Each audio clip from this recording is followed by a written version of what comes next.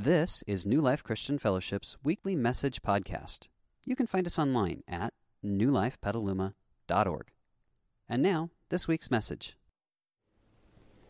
I love a good story. And let me tell you, Easter, that's the greatest story of them all. It's the greatest of stories. And yet it's an easy story to miss out on. If we miss the significance of what happened and what it means for us. See, the cross that took place on that Friday before that first Easter, that was no accident. That was a radical, subversive act of love on our behalf. And on the cross, Jesus did something incredible for us. And this is what we see in that moment that John captures for us in his account of the life of Jesus. In John 19, we see this. It says that Jesus knew that his mission was now finished. And to fulfill the scripture, he said, "I'm thirsty." So a jar of sour wine was sitting there. They soaked a sponge in it and put it on a hyssop branch and held it to his lips. And when Jesus had tasted it, he said, "It is finished." And then he bowed his head and gave up his spirit.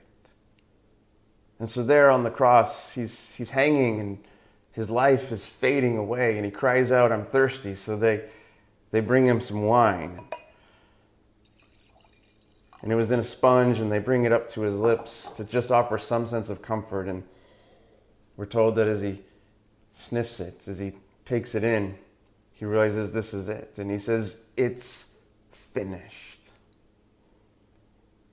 And we could sit and say, well, what's finished, Jesus? What are you talking about? Your pain and your suffering? Because crucifixion was a brutal way to be executed. And so death would have been a mercy of sorts.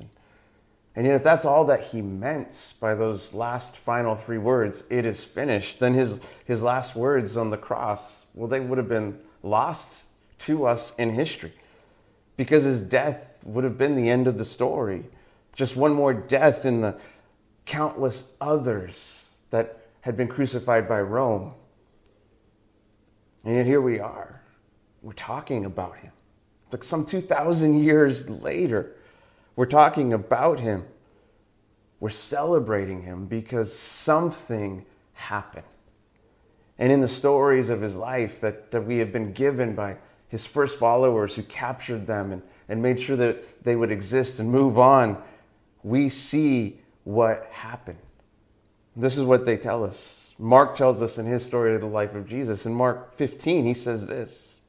He says that then Jesus uttered a loud cry, those words that he declared, "It is finished," and breathed his last. And the curtain in the sanctuary temple was torn in two from top to bottom.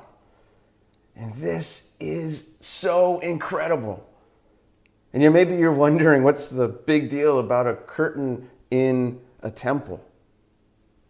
With this was the curtain. It was the curtain that represented a separation between us and God. That God, who was supposed to dwell amongst us in this time and moment on one side of this curtain, would be cut off, separated from the rest of us on the other side of this curtain. It was a divider that symbolized our separation from God, something that kept us from him. It symbolized that God and us could not be connected because there was something wrong. And it existed because something was broken between us and God, something broken because when we walked away from God, in that beginning story that we have, that Genesis story, like something broke. When we turned from him, like utterly, completely, irrevocably broke between us and God. And this is what God had warned would happen if we turned from him. This is what he warned them to not turn away, to trust him. In that story in Genesis, when we're told that he gave them this beautiful garden to live in and everything was for theirs, but this one thing wasn't for them, this tree that somehow represented a knowledge of good and evil that God didn't want for them. He said, "Trust me that I know what's good for you," and live in this place of freedom. But when they didn't trust him, When they didn't trust him, something broke. And he said that when that happened, we would die. We would be separated from him.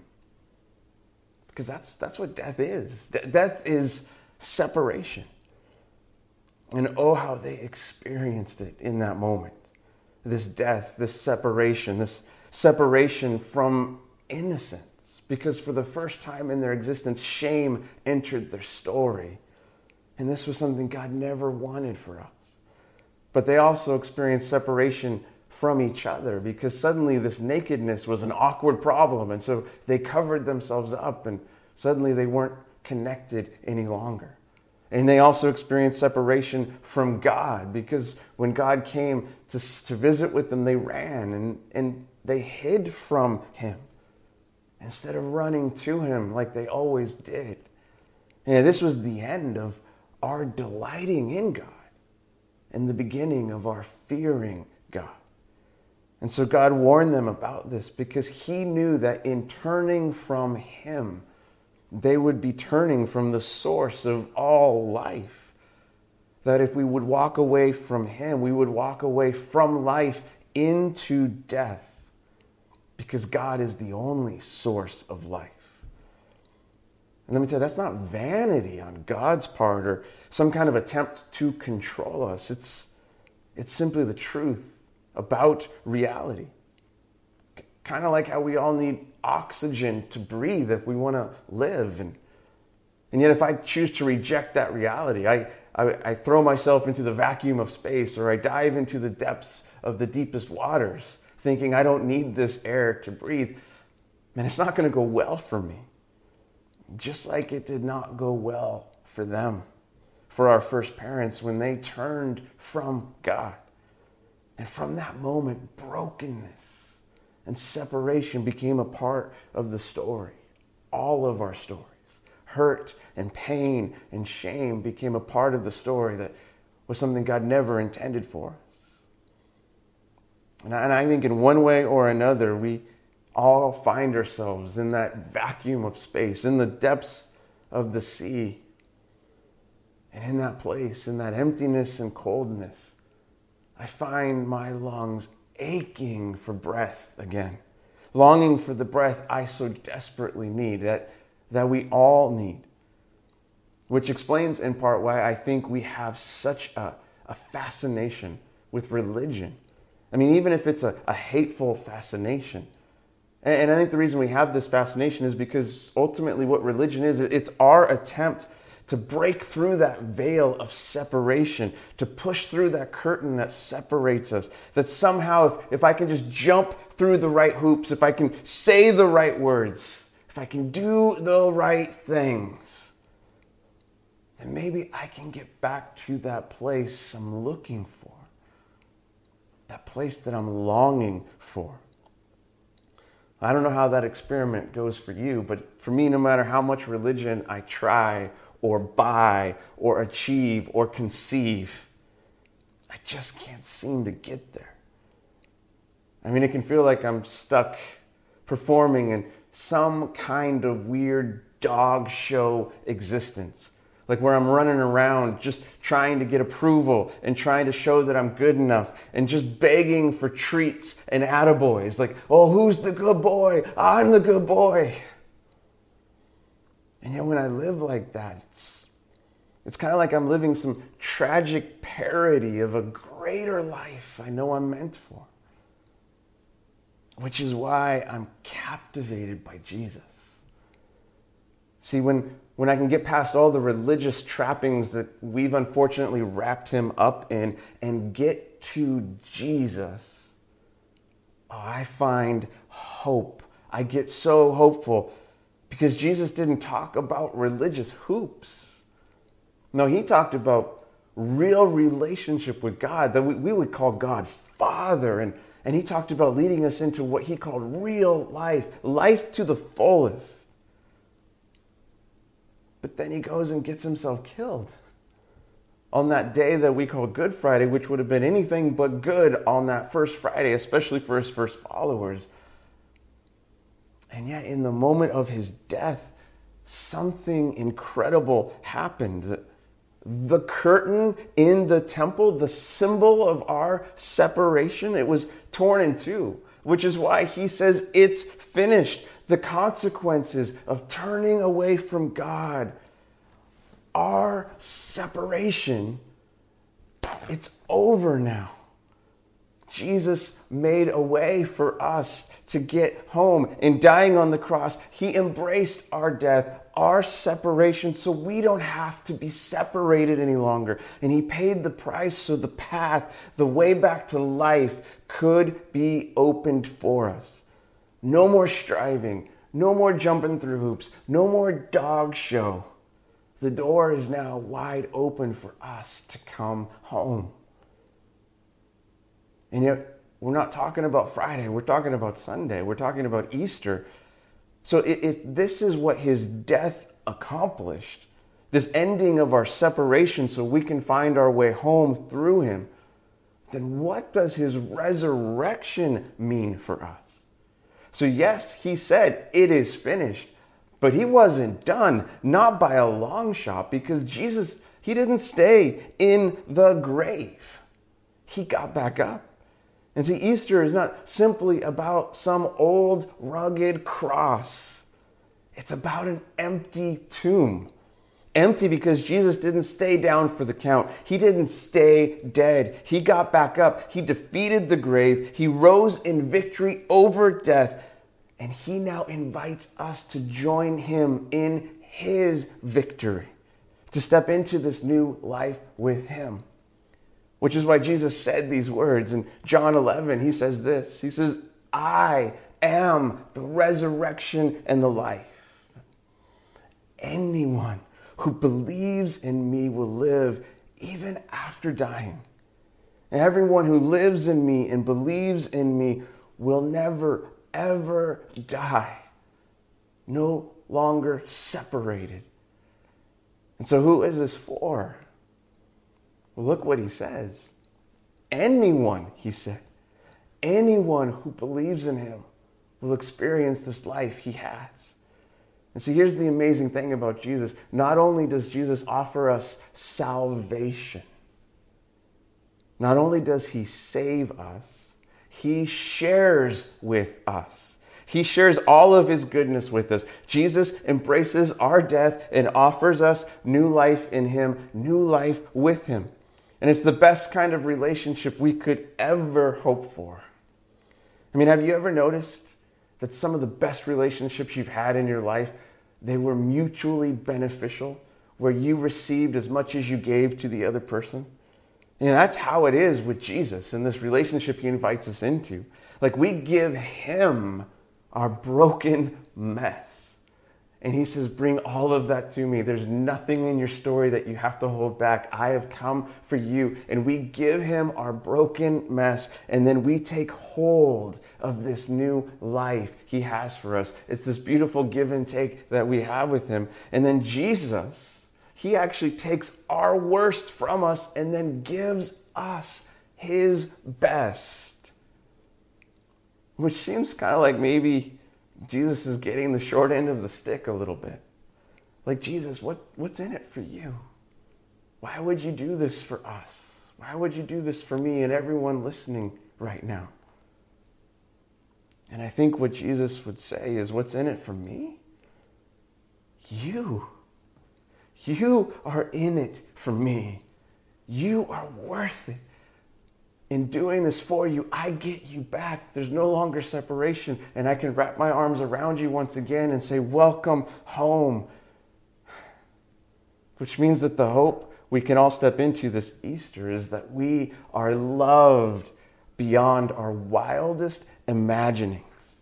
And when we step into the love that Jesus has for us, we are forever changed. That's why Paul, one of the early Christian leaders, writes this. He says that this means that anyone who belongs to Christ has become a new person. The old life is gone, a new life has begun.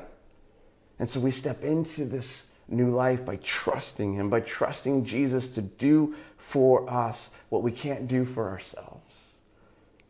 And that's what faith in Jesus means. It means trusting him to bring you back into right relationship with God, to bring you back into the life you were created to live because of what He's done for you. And we step into that life by asking Him to step into our lives.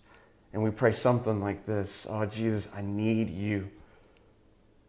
And Jesus, I give my life to you. So would you make me new? Because I believe in you. And so, friends, here's to new life. Here's to new hope. Here's to new beginnings. Here's to the one who shares his best with us so that through him we can have new life. Man, happy Easter.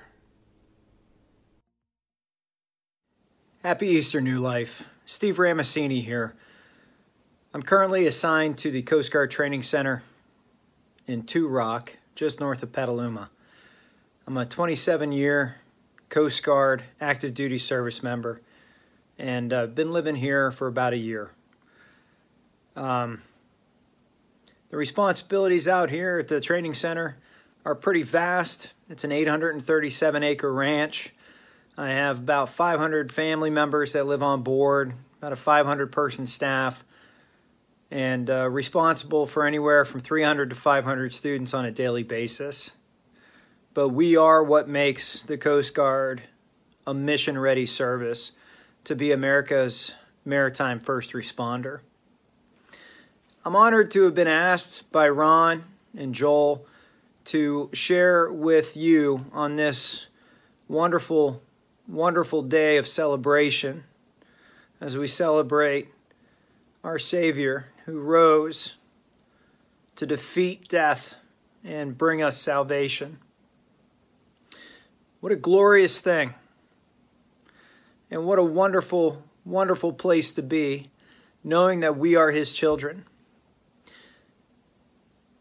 Now, I'm blessed to have had the journey that I've had over my life, to be with the people that I've been with over my life, my wife, my kids, the various church communities that we've been affiliated with. And what I would tell you is my life journey has been pretty blessed.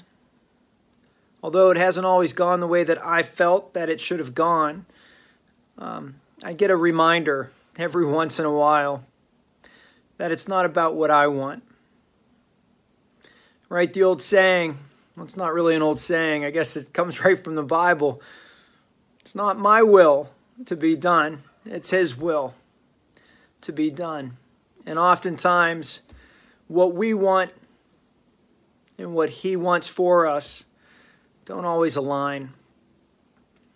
And I guess my life journey and my faith journey has brought me to a place where even though I still get a little bit anxious and frustrated when I don't get what I want, which kind of sounds childish, I know, I take a deep breath and I take a step back and I come to the realization that even though I may not have wanted what's happening right now, it's happening for a reason. God knows the reason. And although you can say it's ours to figure out, and to an extent it is, what I've come to realize is that His plan is the plan. And when we align ourselves to His will, good things happen. Again, maybe not in the way that we would have wanted them to, but good things happen.